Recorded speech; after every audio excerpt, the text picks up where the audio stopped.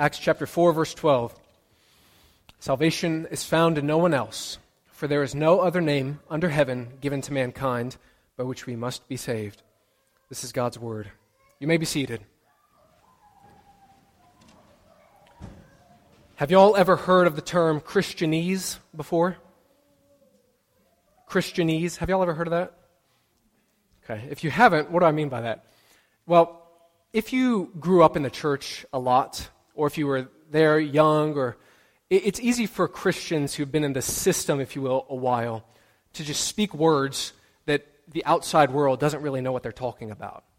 Does anybody kind of feel what I'm talking about here, just when I say that? How many times you walk into a church, they spout off a bunch of these big words, not necessarily complex, but just stuff you're not super familiar with in your daily vocabulary. One of them being sanctification. Okay, how many times do you hear that outside of the four walls of the church? Very rarely, if ever. Today, one Christianese word that we throw around a lot is the word salvation. It's a very basic name. It's not even overtly religious, even, because salvation can be used in a very secular sense. I need salvation. I need to be saved. I need help. That's the most basic meaning of the word. So when we open up God's word and we just simply ask the question, what is salvation? How would you answer that? How would you answer that, biblically speaking? I like what one scholar noted. He said, in both the Old Testament and in the New Testament, God's salvation includes, here's 3 R's for you: rescue, renewal, and restoration. And it's accomplished through the person and work of His Son, Jesus Christ. And those 3 R's are helpful to understand what salvation is. Here's an earthly example for you to wrap your head around it. Imagine there was a healthy guy. Let's say he had a wife, he had a couple kids, he had a good job, he had a healthy physical body. This man is sitting around the table, the supper table, eating a meal with his wife and kids. And during the meal, this man is sitting, and his wife somehow found out that this man cheated on her with a coworker 3 years ago. The wife brings it to the surface, points it out, calls it out to the man. And what does the man do in response to that? This scenario, this man dashes from the table. He drives to Yosemite National Park, trying to run away from his shame and his consequences of his sin. Similar to what Jonah did, if you remember in the book of Jonah. God gave him a righteous calling. What did Jonah do? He ran away, tried to get away from everybody. So after a few days, though, this man is in the park. He's isolated. He slips on the trail as he's walking. He stumbles down the side of a mountain and hits his head on a rock. The man is bleeding out, but thankfully, he's got 1 bar of service, and he's able to call for help. He's able to call for salvation. Again, the most basic meaning of the word. And when you think of salvation with this man's context, it could arguably be said there are 3 realms by which this man must be saved. Firstly, again, using those 3 R's, the man must be rescued. What do you mean? He needs to be transported from that dangerous location, that isolated place in the wilderness, transported and just simply rescued. That's the first level of salvation. So, the helicopter comes in, it rescues him, and it airlifts him to the closest hospital. The man is rescued. Secondly, the man needs renewal. It's one thing to just be delivered from a dangerous circumstance. This man had physical ailments. He was bleeding out. So this man needed physical renewal. He needed to be healed. And that's where the work of the doctors come in, where he is treated and has physical therapy so that he can walk and talk again. The doctors save his life, physically speaking. But thirdly, and perhaps more fundamentally, the man needs restoration. He's rescued from his dangerous scenario. He has that healthy body again. What's that thing he really needs? That restoration at home with his wife and his kids. I'm not addressing the issue of does he deserve to be welcomed back at this very moment, but that's nonetheless what I'm inferring, right? Salvation is multifaceted. There's multiple dimensions to it. So in this analogy, if you've heard or read the Bible often, the Bible likens you and I to a wayward spouse and to God Almighty as the faithful, loving husband. So in that analogy, we are the wayward spouse. The triune God is the rescuer. He is the pilot of the helicopter. He is the medic.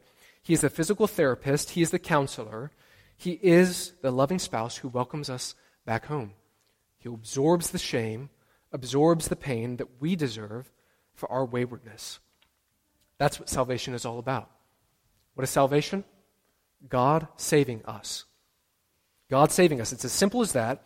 So this morning, our goal, and this is what I want to encourage you with.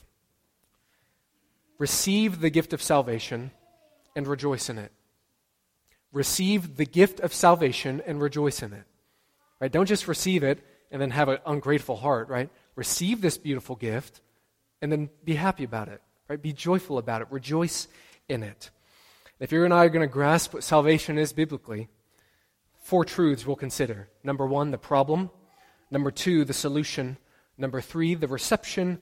And fourthly and finally, the implementation of it. Number 1, the problem. If somebody comes to you and says, I need help, what do you say? What do you need help with? This is the most basic kind of response. What do you need help with? A kid says that, hey, I need help. What do you need help with? And it's the same according to God's word. Acts 4:12, we just read it. Salvation is found in no one else. There is no other name under heaven given to mankind by which we must be saved. The Bible is very clear. You and I need to be saved. But what do we need to be saved from? What do we need to be helped with? What is the problem, the danger that we face? It's basic common sense. Before you talk about and receive the cure of chemotherapy, you first have to come to grips with the diagnosis of cancer. Basic common sense. So before we talk about the good news of salvation, what's the bad news of the Bible? Well, you have to go back to the Garden of Eden. Turn to Genesis 3 if you have a Bible, if you'd like to see with your own eyes. Genesis chapters 1 to 11, and really the whole book of Genesis, contains the beginnings or the foundation of humanity. About the church, about the Jewish people, of course, but about all of humanity. Where did we come from? How did we get started? Genesis chapter 3 famously records what's known as the fall. And in Genesis 3, many of you, even if you didn't grow up in the church, you're familiar with that image of Adam and Eve eating the fruit of the forbidden tree. Typically, I think it's depicted as an apple, although if you read the text, it doesn't specify what the fruit is, so we don't really know. But there, just to recall the story just very briefly, God created paradise. Everything was very good at the very beginning. But then, He created Adam and Eve. Still very good. Adam and Eve, why did He create them? Well, to have fellowship with God, to have fellowship with one another, and also to cultivate the earth, to rule over creation. Not to domineer over it and be a tyrant over it, but to cultivate it. Make gardens, make beautiful buildings and whatnot. Cultivate the earth. God gave one restriction, one prohibition: do not eat of the tree of the knowledge of good and evil. One command. And what did Satan do? Satan came into the garden, slithered in as a serpent, tempted them by using the infamous question, did God really say? And Satan twisted God's words, because if you look at the text, God explicitly said, don't eat of the fruit of the tree. What did Satan say? God told you don't touch it. You see, Satan twisted the words. God never said don't touch it. He said don't eat it. But that's what Satan always does. He takes the pure word of God and twists it and perverts it. So Adam and Eve, they fell into temptation. They both ate of the forbidden fruit. And you have to really wonder, what was the problem with that? I'll admit, the problem really was not about the fruit. I don't know if anybody's ever told you that before. The central problem is not them eating fruit per se. The problem with Adam and Eve there is that they did not listen to God. That's the fundamental core issue. They did not listen to God. And below that, in essence, by eating the fruit, what they were saying to God was, I don't trust you. I don't believe in you. You're a killjoy. You don't really want me to have true joy or true wisdom, true knowledge. You're a killjoy. I know what's best for my life. I'm going to take matters into my own hands. Thank you very much. You've said enough. I'll take it from here. That's the essence of sin. It's saying to God, I know better than you. I want to follow my own ways, not what you say in your word. What's so bad about that? Well, when you slander the king, when you turn your back on him, there's only one end result. Proverbs 14, verse 12. There is a way that seems right to a man, but its end is the way to death. And friends, this morning, that same hostile attitude that resided in Adam and Eve has been passed on to every single one of us, to you and I today. We all have that sin nature, that desire in us that refuses and that resists to submit to God's word because we think we know what's best. We think we can take life into our own hands, into our own matters. But Romans 6:23 tells us the wages of sin is death. In other words, the payment of sin is death. The end result of sin is death. Sin, when it is full grown, gives birth to death. And what's the problem with that? Hebrews 9:27. It's appointed once for man to die, and then after he dies, he will face judgment. Every single one of us is going to die, and every single one of us is going to stand before the throne room of God, and he is the righteous judge. Psalm 7:11. Right, 7:11. For those of you who aren't aware, that's my birthday, so that's a good, easy one to remember. Free Slurpee Day. But Psalm 7, verse 11, it's a very good verse, especially in this matter. God is a righteous judge, God who displays his wrath every day. In this world, nobody likes talking about God as a judge. Right? God is a father, God is love, God is, he's okay, he's just, he's got my back, and is that true? Yes, all right. But nobody rarely mentions God is judge. A good, righteous, perfect judge, nonetheless. When you stand before him, the simple question for you is, how will you fare? How will you fare? What will you say to the judge on Judgment Day? Well, if you want a simple litmus test, one thing I encourage you to do is simply begin by looking at the Ten Commandments. The Ten Commandments. A few of them. Number 9. What's the 9th commandment? Anybody know off the top of their head? Test your Bible trivia. 9th commandment. It's okay if you don't know. I'll give it to you. Do not bear false witness against your neighbor. Or popularly stated, do not lie. Right? How many of you have told lies before in your life? The 8th commandment. Do not steal. How many of you have stolen anything before?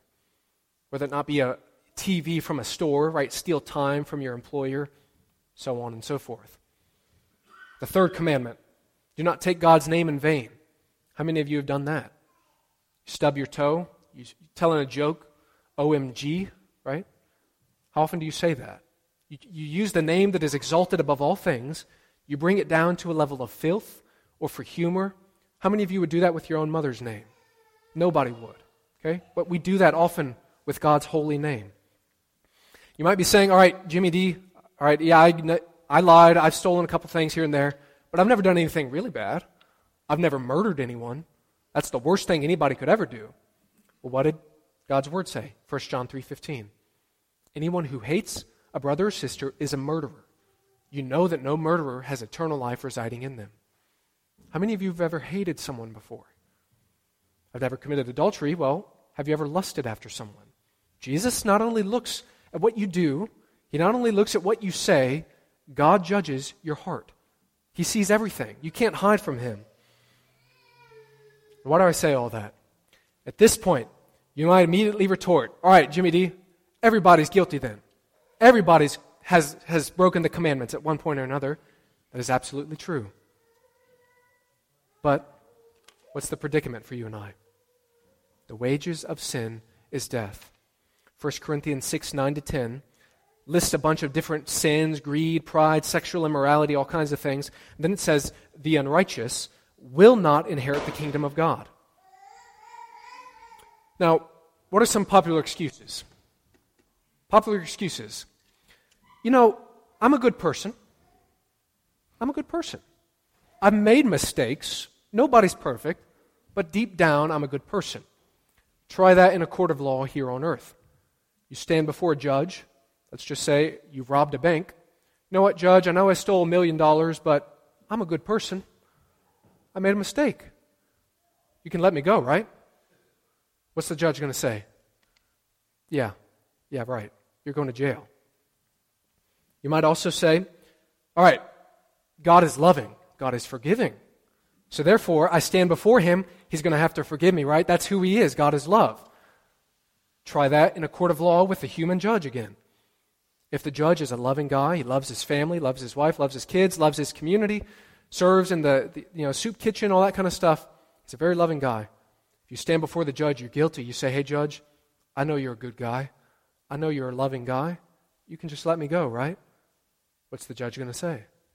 I am loving. I am good. But I can't let you go. If I do that, I betray my own goodness. How much more so with God, right? You can't just trick him and just use these kind of excuses. What's the problem? What's the problem that you and I face, right? The problem of sin, the problem of death, the problem of hell. That's the problem we face. But the Bible doesn't end there. The Bible is a perfect, beautiful book. It gives us the problem, but it also gives us the beautiful solution. In this Christmas hymn, you're probably familiar with this lyric, he came to make his blessings known far as the curse is found. Everywhere where there's an inch of this curse, of this sin, of this darkness, Christ came to bring blessing, to bring light, to bring joy. So the Bible gives us bad news, but it also gives us the good news, and that's number 2, the solution. What's the solution? You've heard this one from Pastor Linus Van Pelt. Luke chapter 2, verse 8 to 11. And there were shepherds living out in the fields nearby, keeping watch over their flocks at night. An angel of the Lord appeared to them, and the glory of the Lord shone around them, and they were terrified.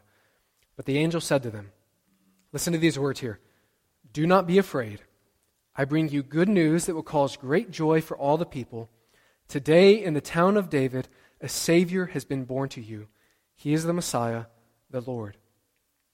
Friends, Christmas is all about the Savior coming into the world to save us. It's as simple as that. What is Christmas all about? The Savior coming into the world to save us. An easy way to think of it or to phrase it, Jesus is in heaven. He left the glories of heaven to come to earth so that you and I can later leave earth and enter the glories of heaven. It's this beautiful trade that happens, this beautiful, glorious trade that Christ did on our behalf. Now, you might be acknowledging, all right, Christmas is about salvation. It's about the Savior entering into the world. I got that. I get Jesus as the Savior. I see he came to bring us salvation, but how does he actually save us from sin, from death, from hell?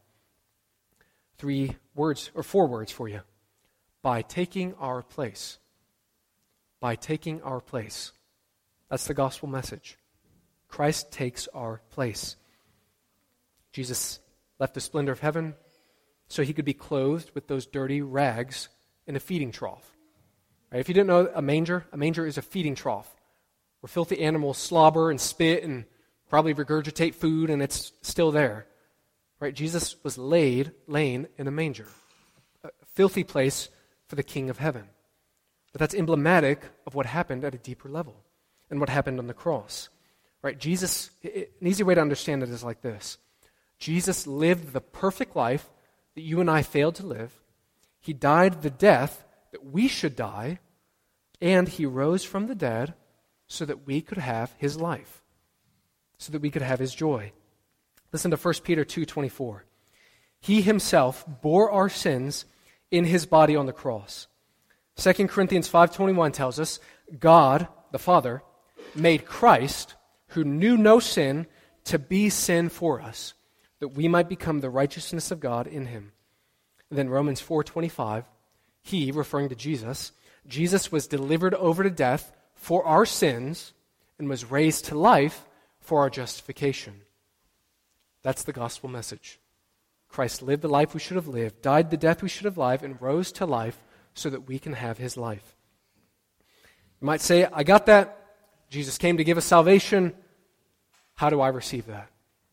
What do I do today? Mark 1:15. This is arguably Jesus' first words that he spoke in his public ministry. Okay, so if you didn't know, Jesus had about 30-ish years of his life in relative He was very anonymous, very behind the scenes, didn't make a flashy name for himself. But then around year 30, that's when he began his public ministry, teaching, preaching, traveling around Judea, that region. Mark 1:15, what does it say? The time is fulfilled. The kingdom of God is at hand. Two things. Repent, believe in the gospel. Repent and believe in the gospel. What is repentance? It's another Christian word you can throw around a lot. You don't really hear it in the secular world. What does repentance mean?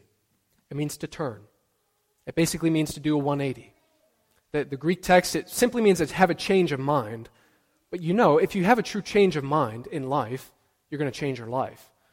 So you have a change of mind, and that's a repositioning of your body, of your whole heart, right? If God is over here, Satan is over here, self, the world, pursuing money, pursuing power, your career, all the things that we typically idolize. If that's what you're focusing on, repentance is simply turning around, saying, God, you're first. God, I want to follow you. God, I want to honor you. I want to honor you. That's what repentance is, realigning your life to serve God. But it's not just about that. You see, some people try to do repentance in their own strength. How many of you are familiar with the phrase, turn over a new leaf? Right? We throw that one around during New Year's, which is right around the corner. I need to clean up. I need to stop doing these bad habits. I need to be better, do better. Right? There's wisdom. There's benefit in doing that, okay? My point is, a lot of people try to clean up their own lives by themselves. Right? I realize that drugs and alcohol, it's really not filling the void in my heart, so I'm gonna try and do better. But you don't turn to God. You turn to some other thing of the world. Repentance is turning to the Lord God Almighty.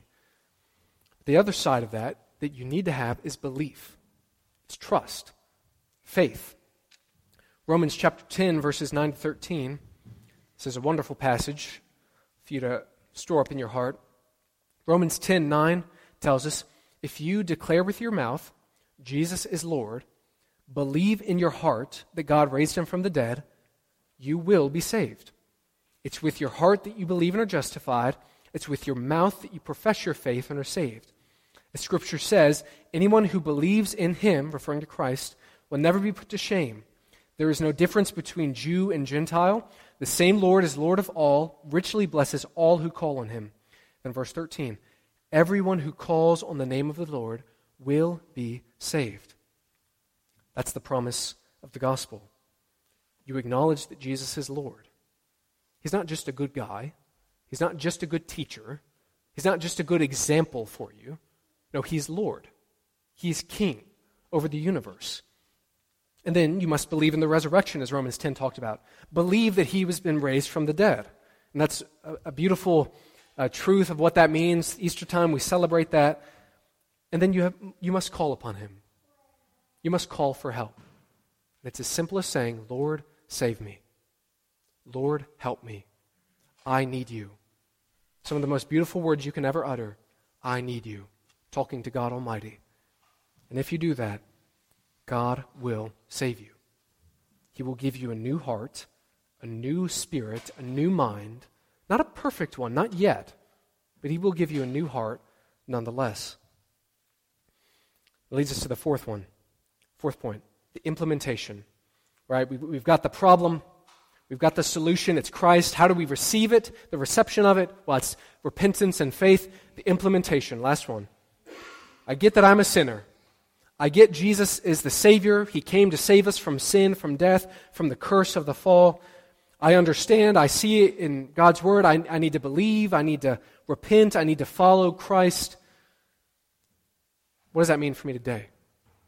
In today's daily living, what does that mean? Think of it like this. There's three components to it. Past, present, future. Salvation has three components. Past, present, and future. Think of it like this. Jesus saves us from the penalty of sin. That's number one. Jesus saves you from the penalty of sin. So if you're ever talking to anybody, and let's say they became a Christian 5, 10, 20 years ago, usually they might use the verbiage, hey, I was saved 20 years ago. What do you mean by that? Do you mean you're perfect now?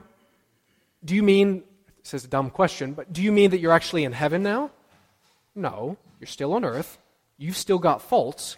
So what do you mean that I was saved 5 years ago? Well, that simply means Jesus saves you from the penalty of sin. From the penalty of sin. The second point is Jesus saves us from the power of sin. That's the present day. This is what's known as sanctification. That's simply a word that means God cleans you up. God's setting you apart from the things of the world. He's cleaning you up. He's refining, renewing your heart little by little. So God is saving you from the power of sin. And then lastly, glorification. Our hope is not in this world. We don't just try harder in this world. Our hope as Christians is at the end. When Jesus comes back, when we will experience what's known as glorification. Our broken bodies will be fully healed. Our broken spirits will be fully healed. And that's when Jesus will save us from the presence of sin. Every ounce, every shred, every taint of sin will be gone when Jesus comes again during the second advent, the second coming. So friends, in conclusion, we're broken. I hope you don't dispute that, okay? The world acknowledges we're broken. Everybody sees the carnage, the chaos going on in the world. You feel it in your own body, your own heart. God's word simply tells us what the true problem is. Everybody can try to figure out what's wrong, what's the core problem in this world. God's word is quite clear. It's the issue of the heart. It's the issue of you and I's hearts. Our hearts are broken. We need to be restored. We're hurting. We must be healed. We're sinful. We must be saved. We are filthy, so we must be cleansed. And the gospel message, the salvation message of the Bible, is that salvation has come through the Savior. And who is the Savior? Christ the Lord, as we just read about in Luke 2 when he was laying in the manger. So if you're a Christian today, rejoice in that news. It's a simple reminder for you, the basics of salvation. If you're not a Christian, if you're exploring Christianity, I encourage you to think about these things and know that I'm always open and available to talk about them with you afterwards or life in general. That's the message of salvation. I hope you can walk away with just a little bit more clarity and a little bit more delight in what God has done for us in Christ this Christmas season. In conclusion, the last thing I like to do, I'm preaching through the Baptist faith and message. And what is that? It's what do we believe as a church? Or what should we believe? What are some basic things that we ought to confess, that we ought to declare in this world of confusion? What's the truth that we hold on to? So if you'd like and if you can see, if you're comfortable with it, please read with me out loud the different things of what we confess or what we ought to confess as a church regarding the doctrine of salvation. So read with me. Salvation involves the redemption of the whole man and is offered freely to all who accept Jesus Christ as Lord and Savior, who by his own blood obtained eternal redemption for the believer. In its broadest sense, salvation includes regeneration, justification, sanctification, and glorification. There is no salvation apart from personal faith in Jesus Christ as Lord. Regeneration, or the new birth, is a work of God's grace whereby believers become new creatures in Christ Jesus. It is a change of heart wrought by the Holy Spirit through conviction of sin, to which the sinner responds in repentance toward God and faith in the Lord Jesus Christ. Repentance and faith are inseparable experiences of grace.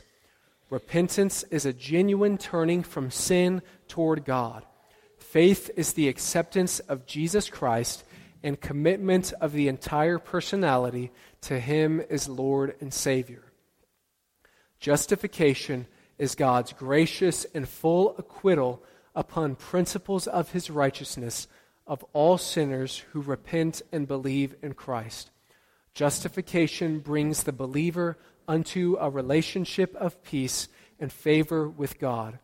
Sanctification is the experience, beginning in regeneration, by which the believer is set apart to God's purposes and is enabled to progress toward moral and spiritual maturity through the presence and power of the Holy Spirit dwelling in him. Growth in grace should continue throughout the regenerate person's life. Glorification is the culmination of salvation and is the final blessed and abiding state of the redeemed. That's the end. Will you pray with me from Psalm 28, and then we'll close with the doxology. The Lord is the strength of his people, a fortress of salvation for his anointed one. Save your people and bless your inheritance. Be their shepherd and carry them forever. In Christ's name we pray. Amen.